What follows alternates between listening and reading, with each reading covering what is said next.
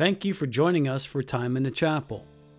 Each week, we eagerly try to discover what God has been saying to us since time began and even further back than that. Sometimes it's right on the surface. Sometimes we have to dive a little bit deeper, but either way, we do our best. Lean not on our own understanding. In all our ways, acknowledge Him and expect that He will direct our paths. So grab your Bible, prepare your hearts and minds, hit the pause button long enough to pray for the help of the Holy Spirit, and then join me as we open up the treasures of God's Word.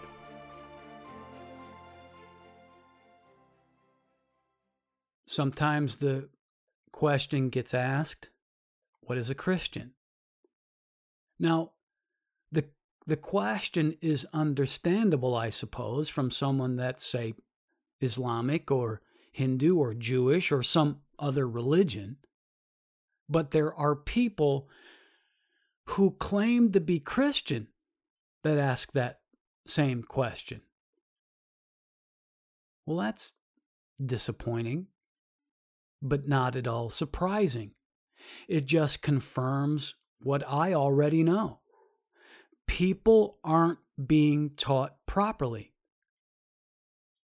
You know, going to church is one of the most uplifting experiences a person can have.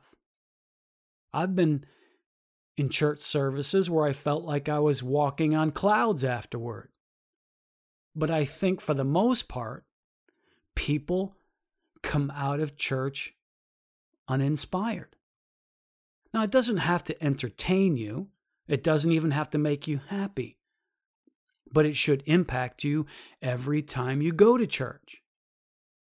But I don't think that's happening anymore, by and large. Now, I personally blame, for the most part, a lack of proper and complete teaching. I blame the preacher. Even the word preacher has changed, or at least the meaning of it. Ask 10 people what a preacher is, and you'll probably have 9 different answers. And most of them will be something like, well, he's the guy or she's the lady that stands up and leads our church services. Well, there should be more to it than that. But it's coming down to it. Being a preacher has become little more than playing the role of ringmaster. Because most Sunday mornings now resemble a circus, going from one entertaining act to another. First, you'll have the music service, and let me ever so sarcastically say that the performances are no longer limited to the choir loft. It seems like members of the congregation are not satisfied with the choir getting all the attention. I mean, it's not uncommon now to see the most unusual routines being offered from the pews. And I'm not really sure most are listening to the same music I am. The song service now appears to be the best time to get noticed by your fellow congregation members. You know, it's funny. I remember when praise and worship was to glorify God. So that goes on for about 30 to 45 minutes if you're lucky. And then it's followed by 10 minutes of announcements, all of which are already in the church bulletin or on the church website or the church Twitter feed. Then there's the committee reports. Those go on for 5 minutes or so, even though it seems very few care. And now a trend is emerging where churches are inviting people before the preaching begins to stand up and submit prayer requests. All the while, the so-called preacher is orchestrating this whole production. though it seems he's lost control. The entire thing has lost its true purpose. No wonder Christians don't know what a Christian is. No wonder people don't have the right answer to what is a preacher.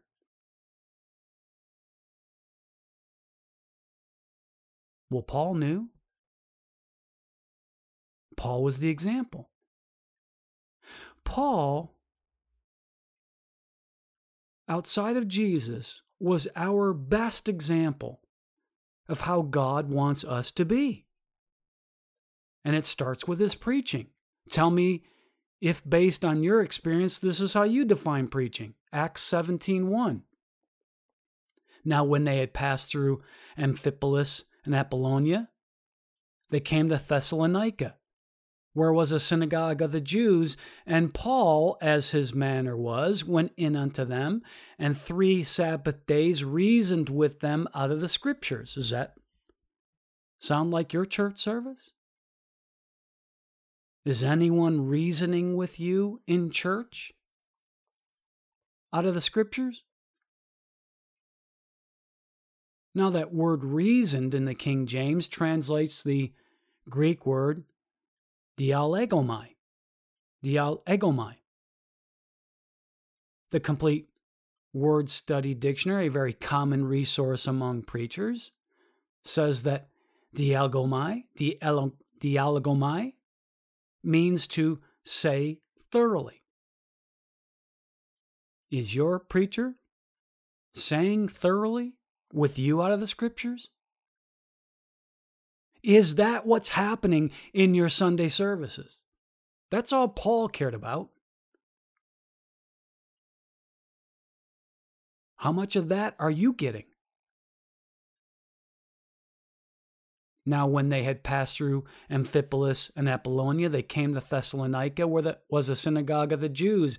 And Paul, as his manner was, went in unto them, and 3 Sabbath days reasoned with them out of the Scriptures, opening and alleging that Christ must needs have suffered and risen again from the dead, and that this Jesus whom I preach unto you is Christ, is the Anointed, is the Messiah, is the Son of God.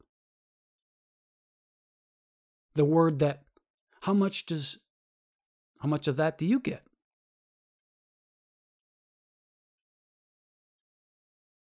Is your preacher taking time to address social issues or Christ? Is your preacher taking time begging you to give to the building fund, or is he saying thoroughly out of the Scriptures?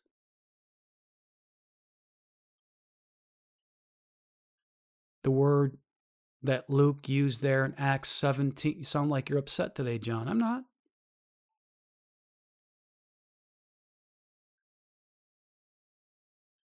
I love God so much that I want to see those he loves love him back.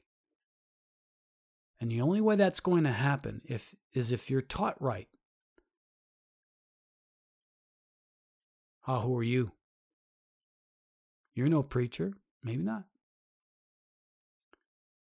The word that Luke used in Acts 17, verse 3, that the King James translates into the word preach, is the Greek word katangelo. Katangelo is actually the proper pronunciation. Katangelo. And katangelo means to proclaim or promulgate. Promulgate is not a word we use very often, but it means to make known by open declaration. That's what promulgate means in English. Katangelo means promulgate or proclaim. But this isn't just some ordinary sort of standing on the corner spewing out words.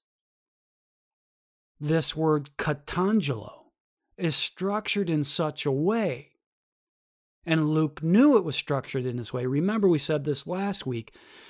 Among all the writers of the New Testament, it is agreed among scholars that Luke was the most eloquent.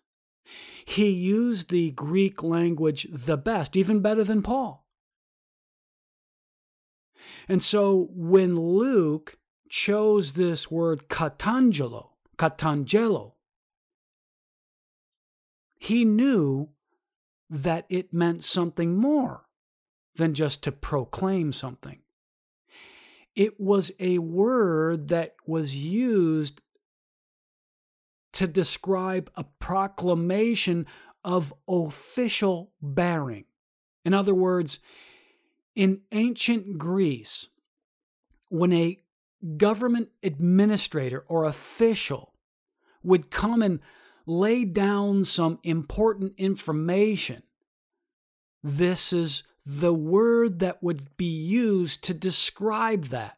This official proclamation was a cantangelo.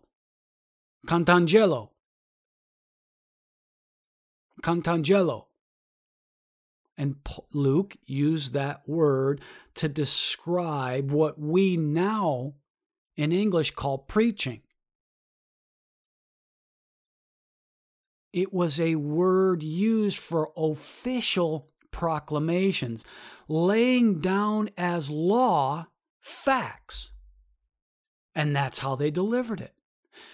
Paul was laying down proclamations of an official bearing that Jesus was the Christ. He was saying it with authority. Sometimes when I hear a preacher or a pastor or a minister or a priest speak, I wonder whether they themselves believe what they're saying. You know, that's what was said about Jesus, is that when he spoke, it wasn't as the scribes. He spoke with authority.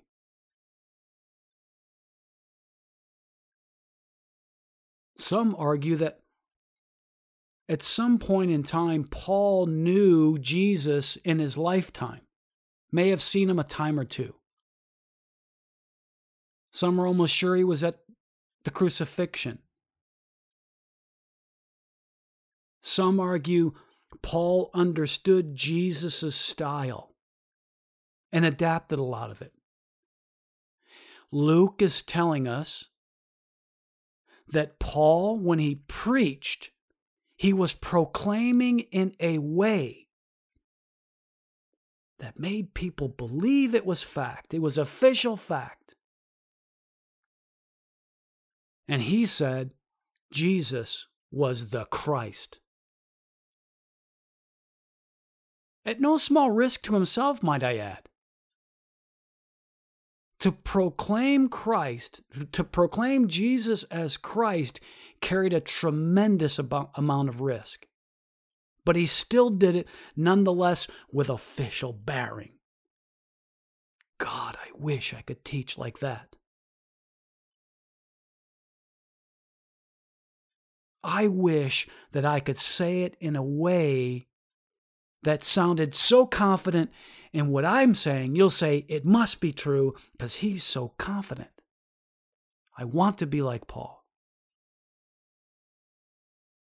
He wasn't only preaching Christ, proclaiming Christ. He was declaring Christ as a fact.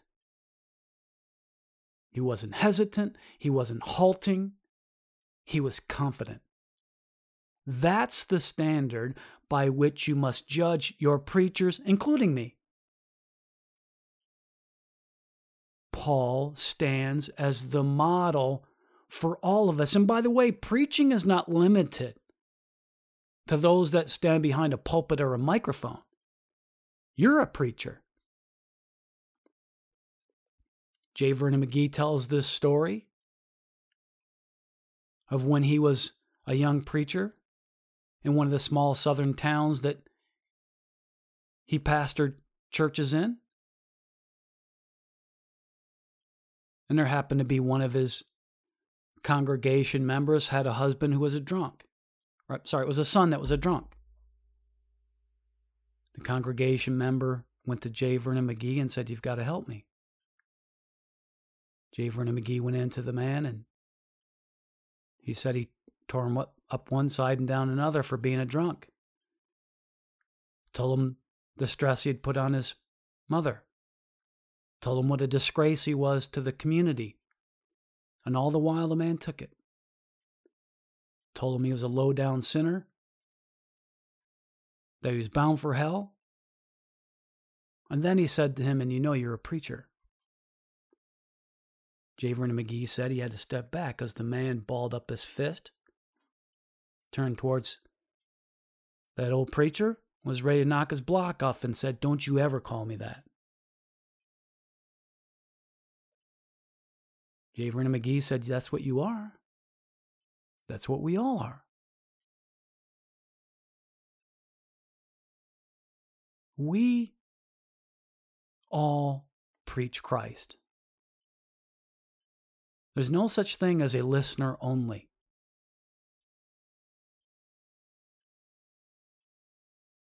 Paul is teaching you how you are to carry on the mission that Jesus gave us all.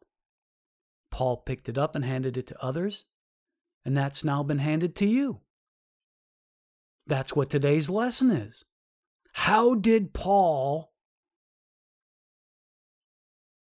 accomplish what he came to accomplish, what he was called to do? We're trying to see what Paul was like so that we can be like that as well. Do you fit that model? Do I fit that model?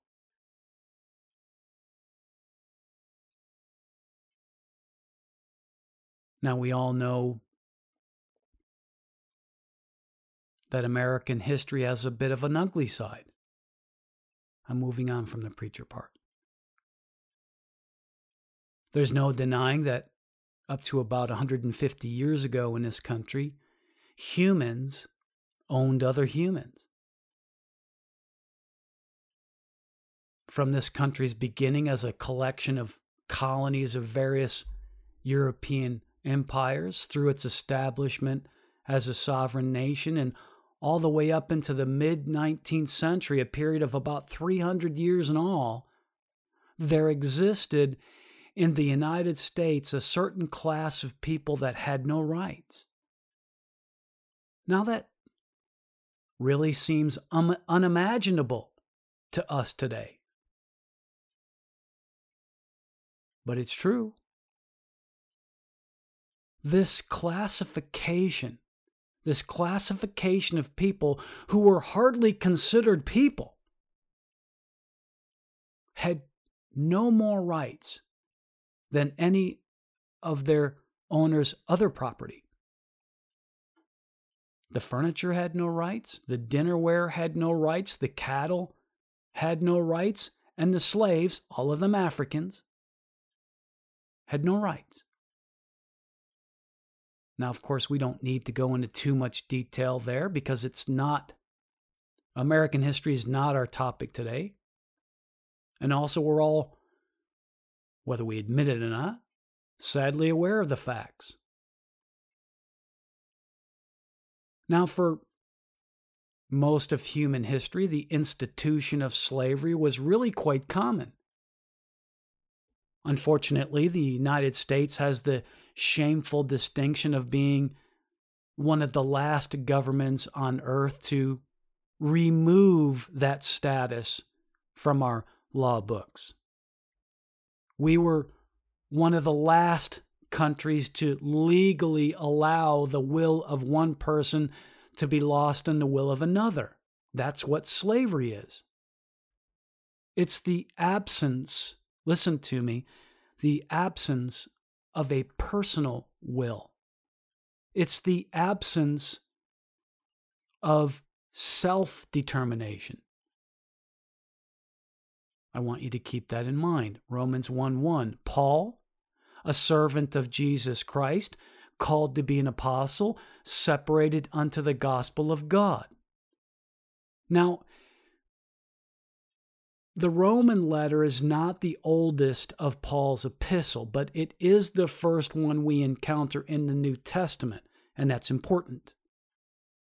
Because at the very beginning of this, the first letter that we come to in the King James, we see Paul identifying himself, just as one would in any other personal letter or personal communication.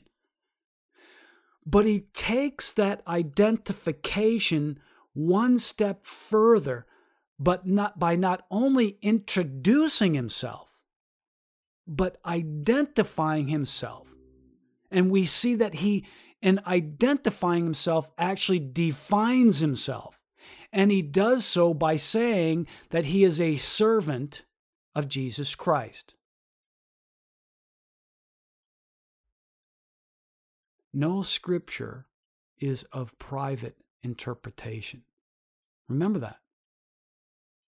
Meaning, all scripture applies to you in one way or another. The Greek word in Romans 1:1 that gets translated into the English word servant, the Greek word is doulos. Now, all of the major biblical translations, the major English translations of the Bible use the word servant there. And this is reviewed to many of you. I think that hardly does justice to the Greek word. But most disappointing is the fact that it does absolutely no justice to what Paul was trying to communicate. Now, the New Life Translation, a relatively obscure version of the Bible, gets closest in my estimation, in my opinion. And it renders this verse, "This letter is from Paul. I am a servant owned by Jesus Christ." Now, the New Life Translation of the Bible, the New Life English Translation, uses the word owned, and that helps. Everywhere else uses the word servant. At least the New Life Translation uses the word owned servant, and as I said, that helps. Paul was an owned servant. That gives a more accurate picture of what Paul needed to say. My notes say wanted to say, but I'm going to say Paul needed you to know what it looks like in the service of Christ. The word doulos, when Paul wrote it, would and should today be translated slave. That was his word choice, because Paul wasn't just a servant of Christ as we define that word today. He was a servant owned by Christ. And an owned servant is a slave. When one person owns another person, servant or not, that's slavery. Paul was defining himself as a slave.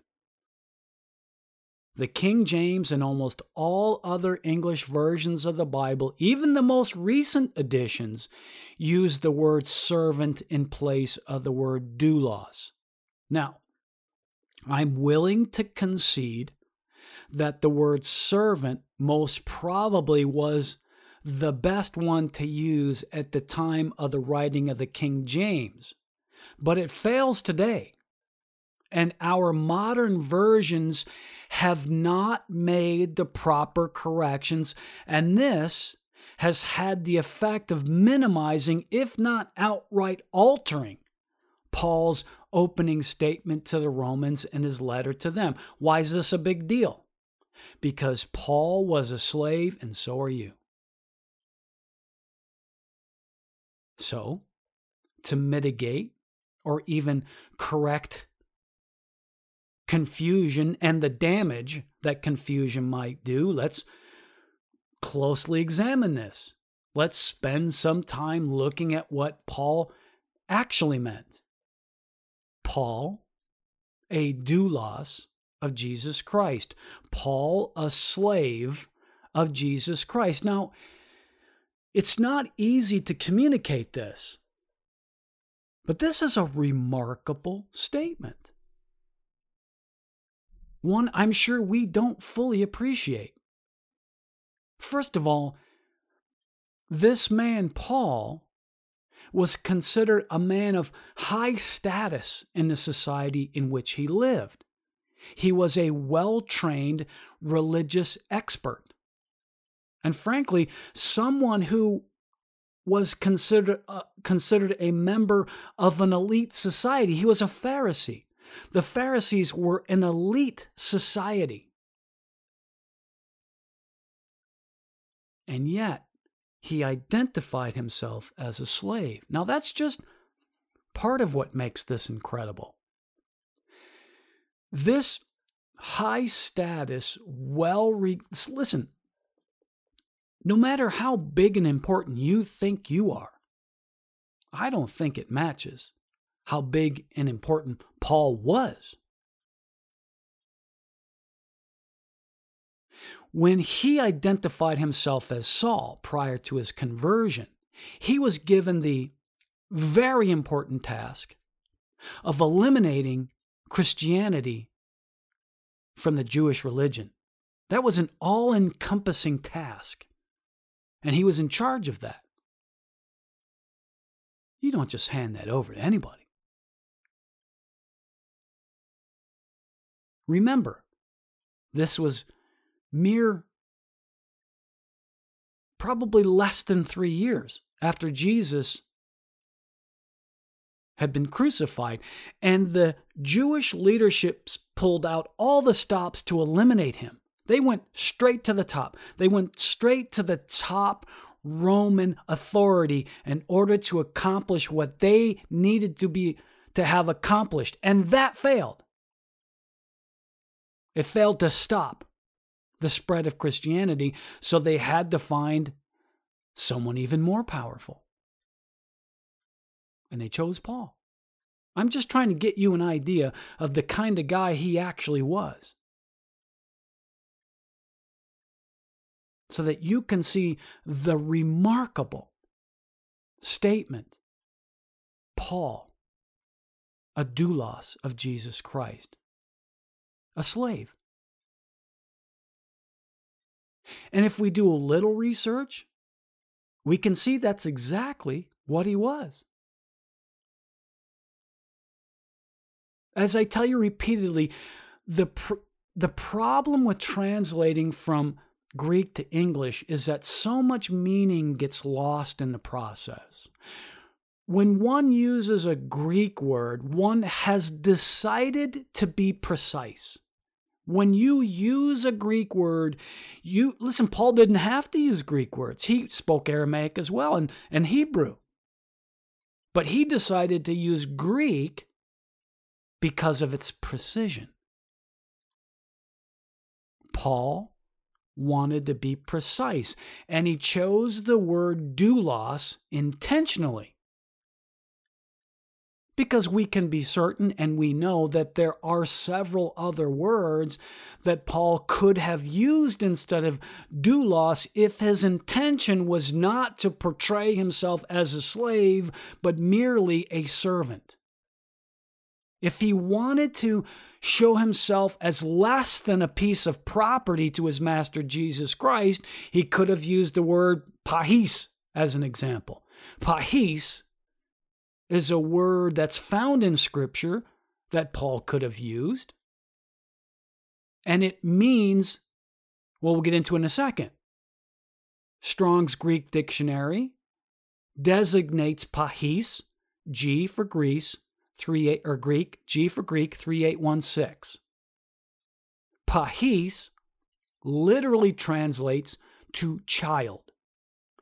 But when you use the word pahis, you're using it to denote an inferior servile role. Now you can see the connection between that and child if you think, once again, unfortunately, our own, in this country, our own legacy of racial inequality. Don't we very often hear someone called boy in an attempt to demean that person, in an attempt to communicate to that person that we feel that they occupy a lower valued social strata than ourselves. That's pahis. That's how people would use the word pahis in the Greek culture. Yes, someone of a lower labor status, and Paul could have used that if all he wanted you to know was that he was of a lower status, but that wasn't low enough for him. As low as a pahis was, there's something lower, a doulos. Paul didn't use the word pahis and could have. It wasn't precise enough for him. He could have used diakonos. Diakonos is a commonly used word in the Greek language to denote a servant type person. Perhaps you've heard the term deacon. That title deacon comes from this word diakonos. Diakonos is derived from the Greek verb diakoneo, which has as its basic meaning to wait at table. A low position. Somebody that stands there waiting for you to wave them, to snap your finger at them, to fill your glass of water, bring you more bread. To serve you at your table. That's why deacon comes from diakonos. It's serving at the table in reference to, most likely, the table of the Lord. It means to care for, to serve. Now, it's true that in other places, Paul does refer to himself using the term diakonos. But in those instances, it's my opinion that he's referring to his servile role as a minister for the people, in the sense that he's serving the people by bringing them the truth of the gospel through his work and teaching. So he refers to himself as a diakonos for you and I. A deacon for you and I. That's how he saw his role for you and I. Not his role for Jesus Christ. For Jesus Christ, he was a doulos. So Paul chose the word doulos because he didn't want you to think he was just a diakonos of Jesus Christ. As low as a diakonos is, there's something lower. A slave, a doulos. And then Paul could have used the word oikites if he wanted you to think he was just an oikites. An oikites is a household servant, what we might call a domestic. If you saw Downton Abbey, if you're a Downton Abbey fan, I wasn't, but my wife was. The people that lived, I guess it was downstairs, would be the servants. Yes, a very low social status, very little hope for joy in life, but they weren't a doulos. A little lower in society, but they were compensated, and who, frankly, they were free to come and go as they please. That's not a description of a doulos, nor our equivalent, a slave. Paul didn't say he was an oikites. That would have been bad enough for a guy like Paul. No, Paul, you're a well-respected teacher. You're a Pharisee. You're not an oikites. You're right, I'm not an oikites. I'm a doulos. That's how he approached his role with Christ.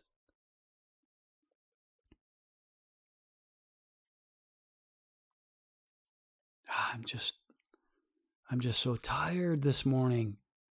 I'm not going to go to church. I don't really feel like it. I know preachers that take Sundays off because they don't feel like it.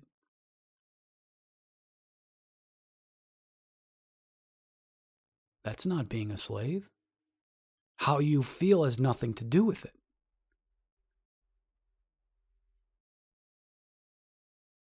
Those slave masters didn't say, Joe Slave, how you feel this morning? You mind going out and harvesting a little wheat for me?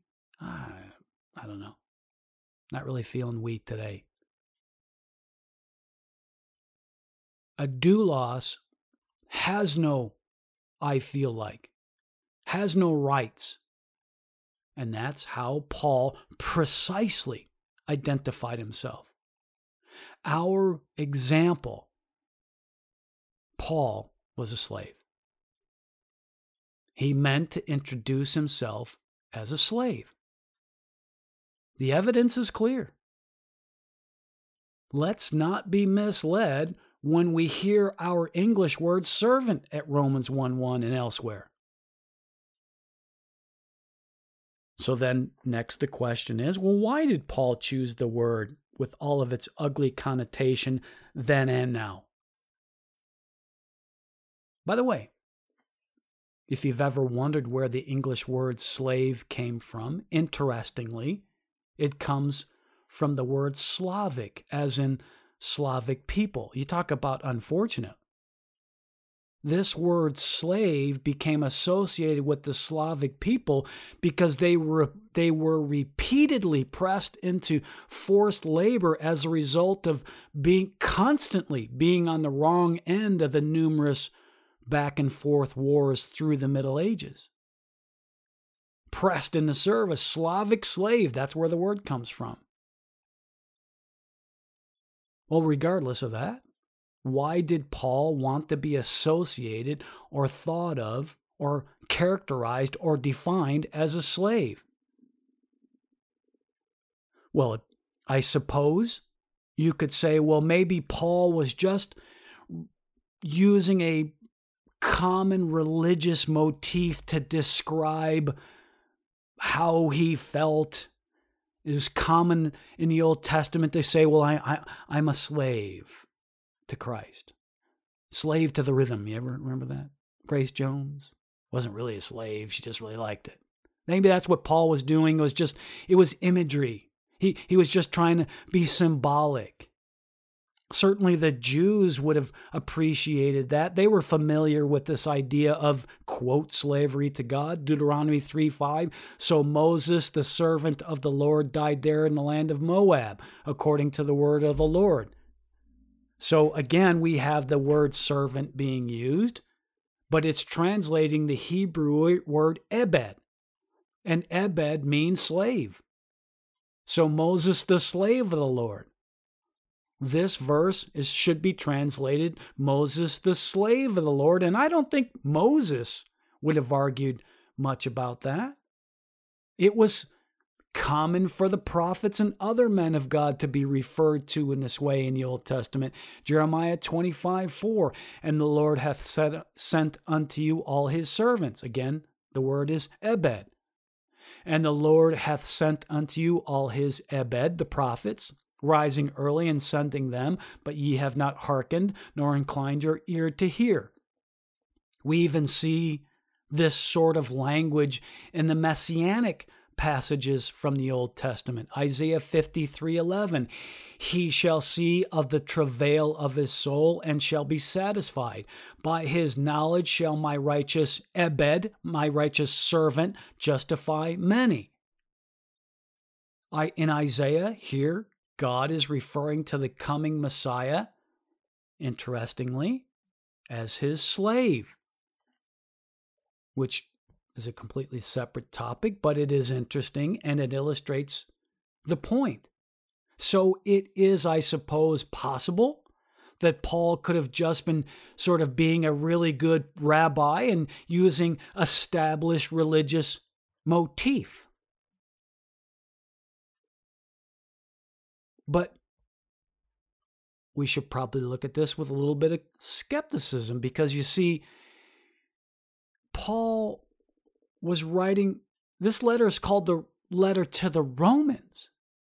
Is Paul using a Jewish religious concept in a letter meant for a culturally Greek audience? Remember, there were technically two types of Jews at that time.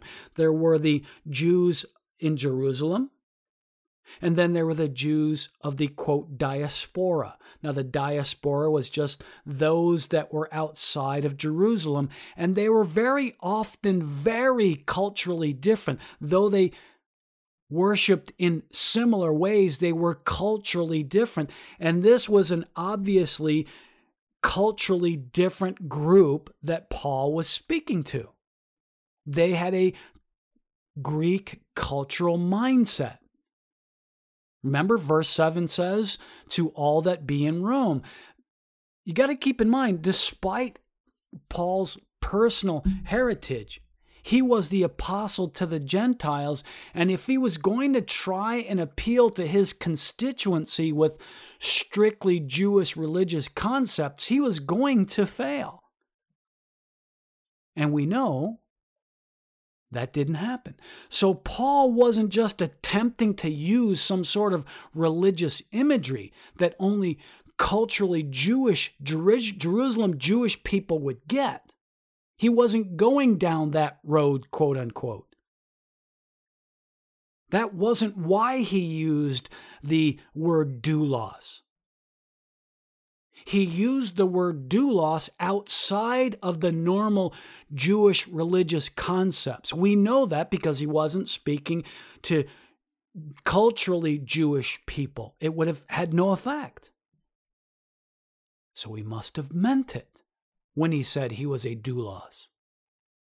He wasn't just being religiously imaginative, as is too often common in the religious world, even to our day.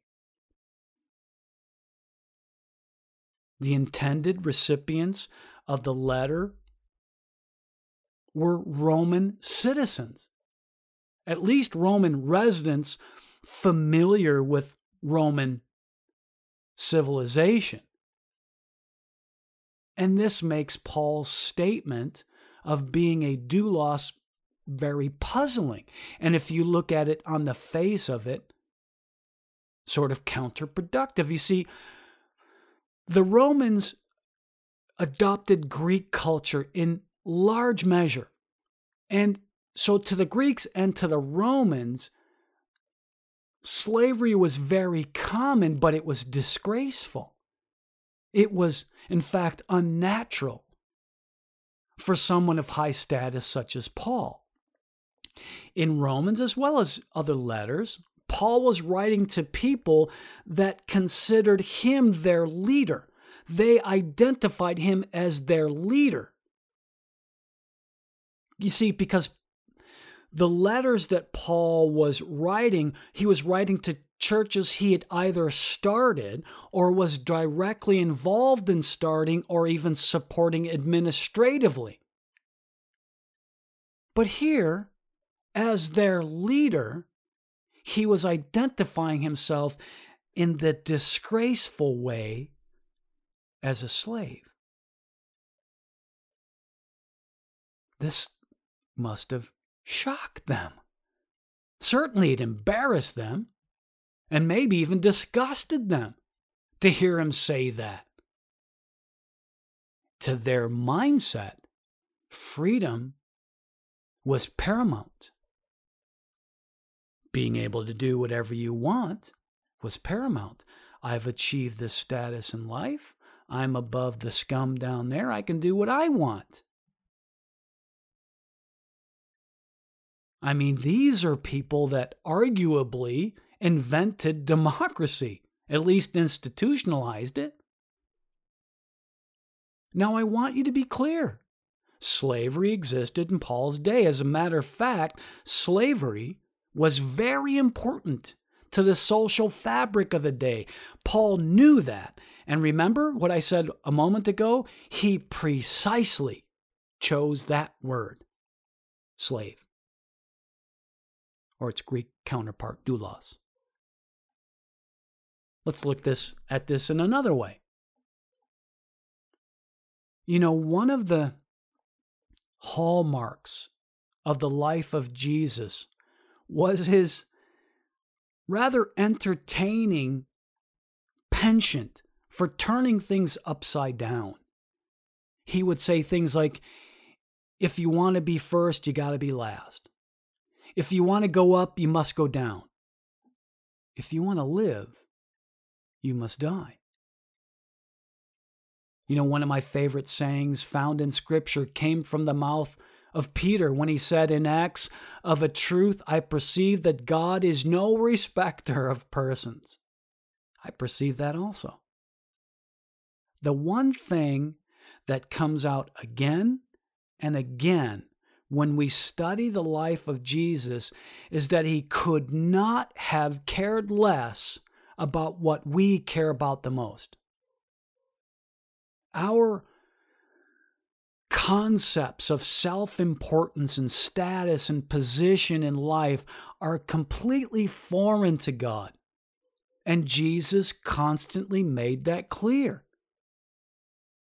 But this was not an easy sell, even among his closest friends. Remember the time that Jesus decided to demonstrate the value of service to others? He got pushback from his closest friend. Let's read John 13:4. He riseth from supper and laid aside his garments and took a towel and girded himself. After that he poureth water into a basin and began to wash the disciples' feet and to wipe them with the towel wherewith he was girded. The Bible never ceases to amaze me. When I stop and I think about scenes like this. This was the Last Supper. That's what we call the Last Supper. This was near the end of Jesus' life. He had been with all of these men for 3 years now, at least. And yet it seems that they simply still didn't get it. That's obvious because his actions here actually caused a bit of a kerfuffle. Then cometh he to Simon Peter, and Peter saith unto him, Lord, dost thou wash my feet? Peter was shocked. Jesus was turning everything upside down. Peter was basically saying, what do you think you're doing?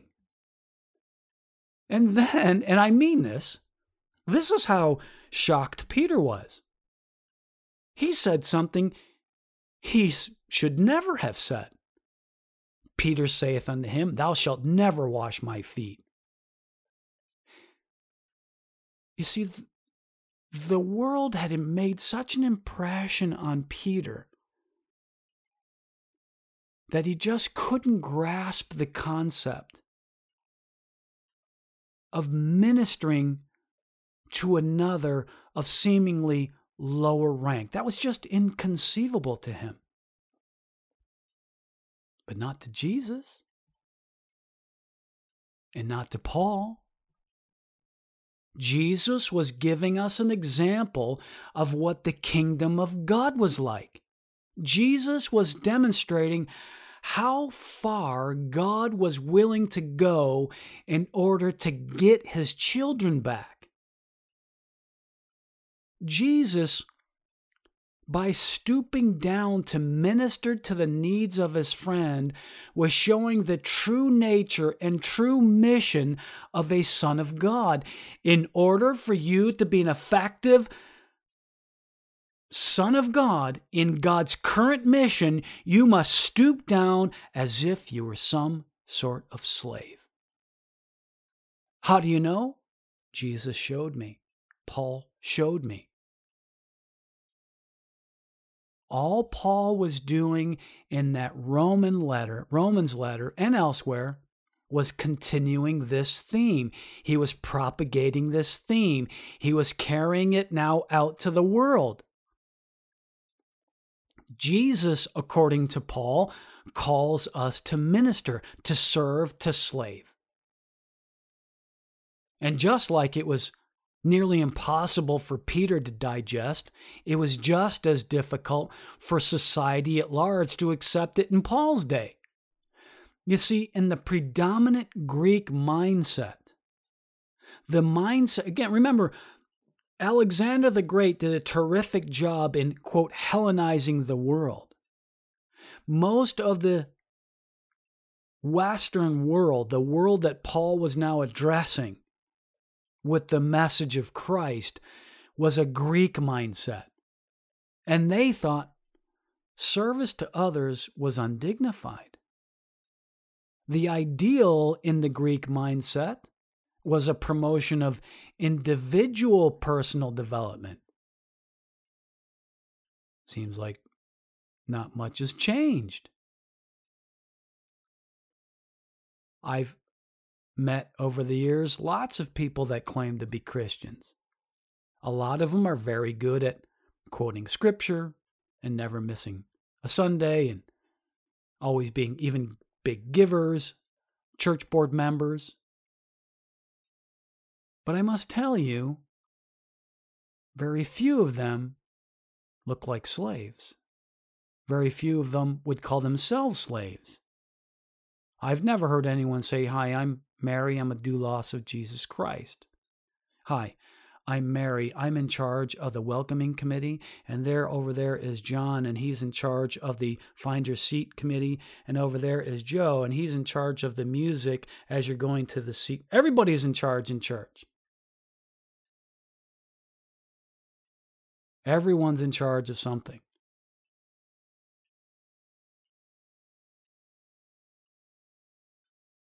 I do hear a lot of people quote the abundant life verse. I don't hear anyone quoting the doulos of Jesus Christ verse. They say that Christ came to give us life and that more abundantly. I hear that a lot. But I don't hear anyone talking about service. I don't hear anyone stooping down to wash anyone's feet. I hear a lot of people say, "There is no man that hath left house or brethren or sisters or father or mother or wife or children or lands for my sake and the gospel's, but he shall receive an hundredfold." A lot of people will quote that, but they whisper the left word, the word that says left house. But they'll proclaim the receive part. They're very quiet about left, but they'll say received. I hear a lot of people quote the book of Daniel, "And the greatness of the kingdom under the whole heaven shall be given to the people of the saints of the Most High, whose kingdom is an everlasting kingdom." They like to talk about receiving a kingdom, but they don't like talking about washing feet.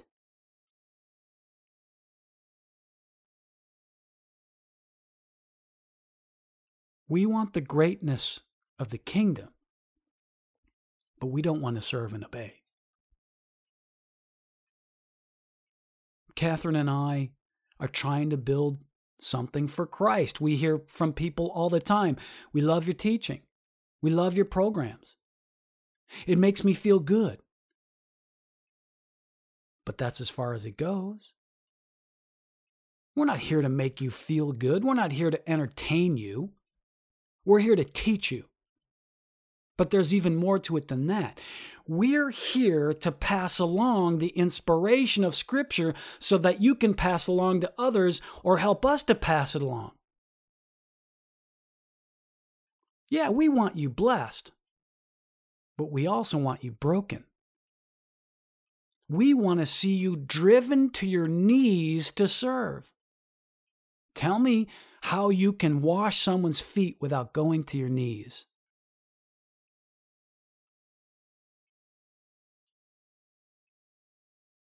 Like Paul, we're trying to destroy the idea that somehow being a Christian means you sit back and let God do all the work.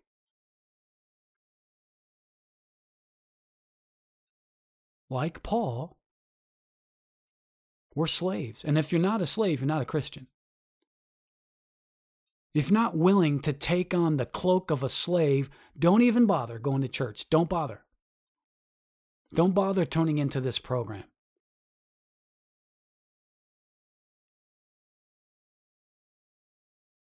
You're a slave. But is that so terrible? Is it really demeaning?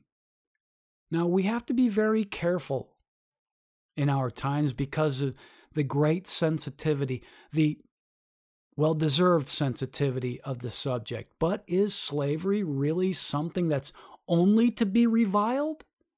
Is it all loss and no gain? As we move on in this lesson, I want you to shift your focus from viewing slavery only in the world view and neglecting the spiritual view. I want you to see it the way God sees it. Because let me tell you, Christ never forces anyone into anything, let alone slave status. And that's the difference. The Africans had no choice. They were pressed into slavery. You have a choice. Christ is not going to press you into service. He's not going to press you into slavery. If you become a slave to Christ, you have to ask to be one.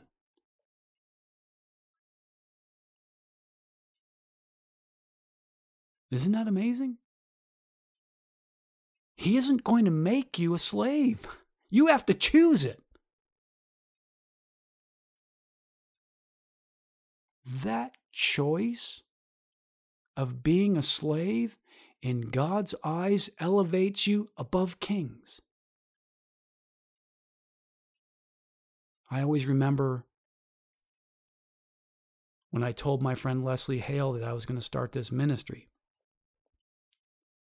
He said, "Thank God you didn't stoop to be a king."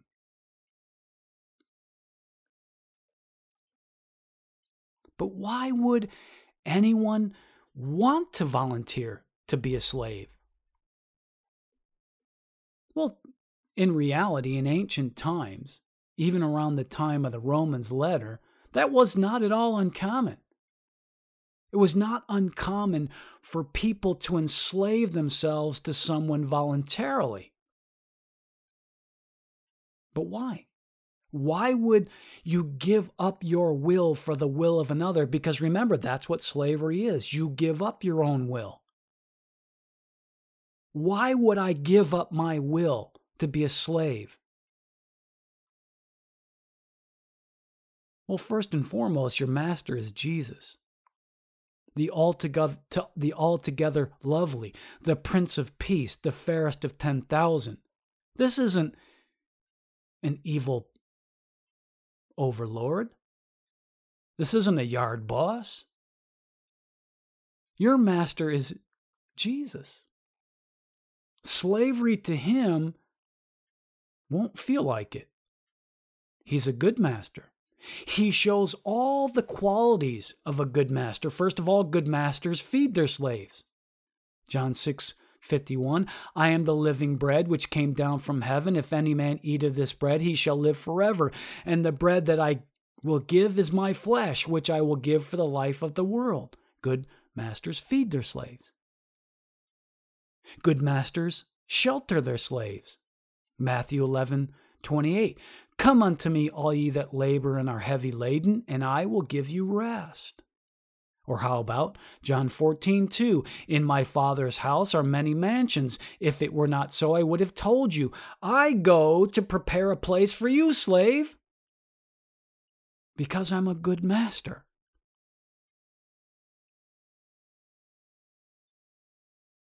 A good master protects his slaves.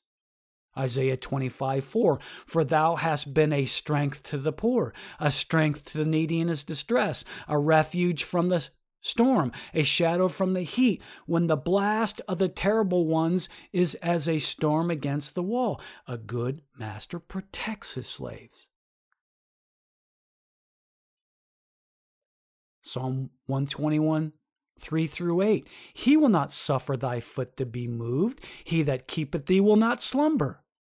Behold, he that keepeth Israel shall neither slumber nor sleep.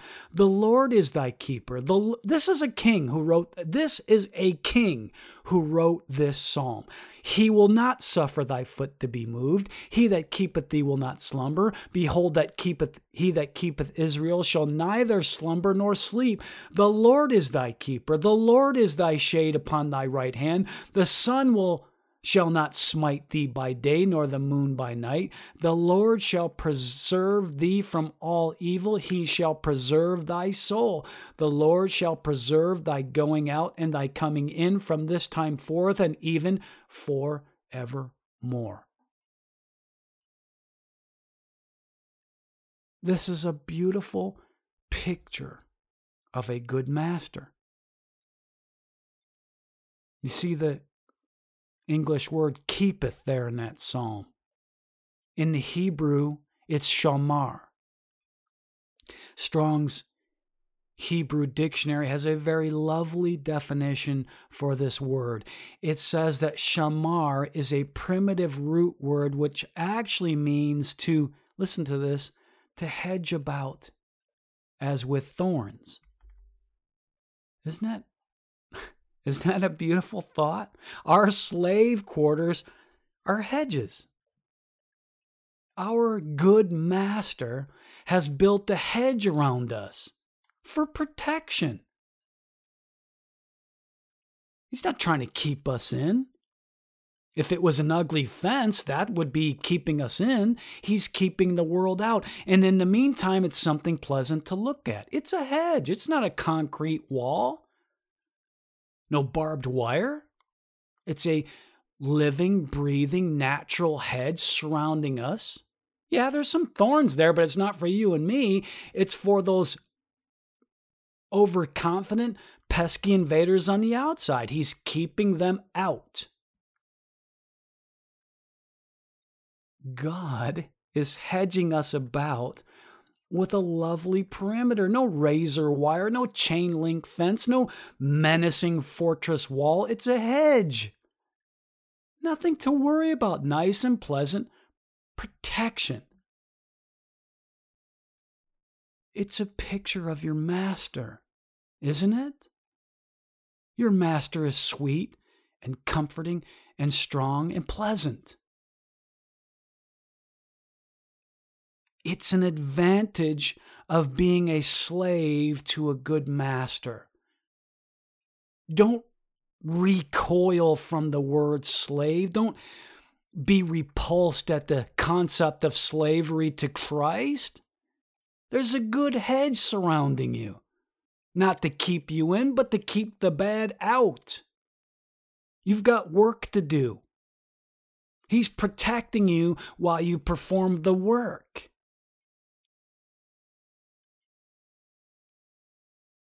And it's not a revolutionary idea, by the way.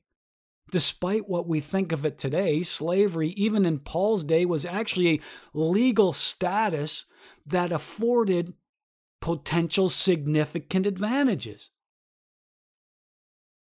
Times were different then. Slavery was actually at times a vehicle for social mobility. Paul knew that. Paul wasn't saying this is going to be gloomy and doomy for you. There's some advantages. You could actually ascend the social ladder as a slave. As being someone else's property, you could actually move up. That's what history tells us. In ancient Greece and Rome, in fact, it wasn't as important that you were a slave as who you were a slave to. Bob Dylan has a song that quite rightly declares you got to serve somebody. Being attached to the right master was very often quite beneficial. I mean, certain well-placed slaves, history tells us, those slaves could have access to influence and power and respect, and in some cases, slaves were rather wealthy. Much wealthier, in fact, than a large portion of the rest of the free citizenry. In fact, it was not unusual at all for people to purposely volunteer to become a slave to a good master in order to improve their lot in life, and Paul knew that.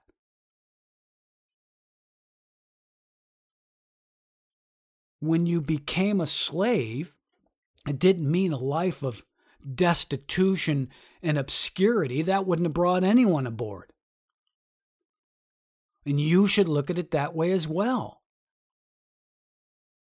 Look, the truth actually is, for you and I, being a slave isn't really the choice. The choice is, who will be my master? I think, now make this clear, this is my opinion, but I think the Bible makes it clear either you belong to God or you belong to the devil, and there isn't any middle ground. There isn't some other third thing. That's just a deception of the devil, something he's been spreading since the garden. God said to Adam and Eve, obey and die, and the devil tried to convince them that there was actually a third thing.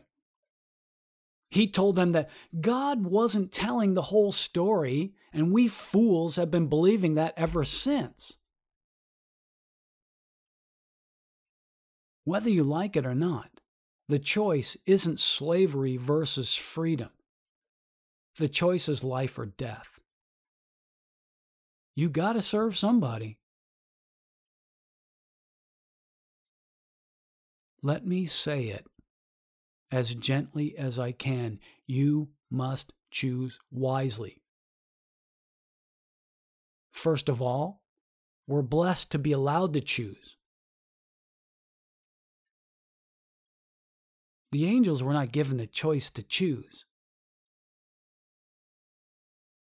They serve because that's their nature. And if you do choose wisely, your blessings could become manifold. Choose the right master. Choose the master that will be a benefit to you, not because of the benefits, but because it's the right choice, the wise choice.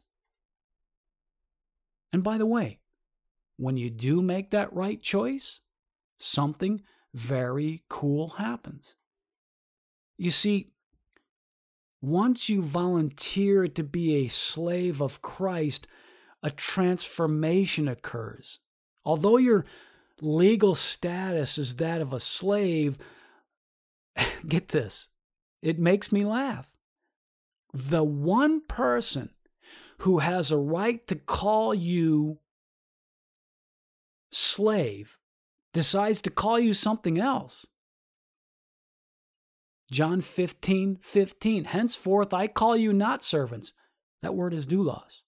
Henceforth I call you not doulos. For the doulos, that doesn't mean you're not, get that straight. Just because he chooses not to call you a slave doesn't mean you aren't a slave. He just chooses not to because he loves you. Henceforth I call you not doulos, for the doulos knoweth not what his Lord doeth, but I have called you friends. For all things that I have heard of my Father I have made known unto you.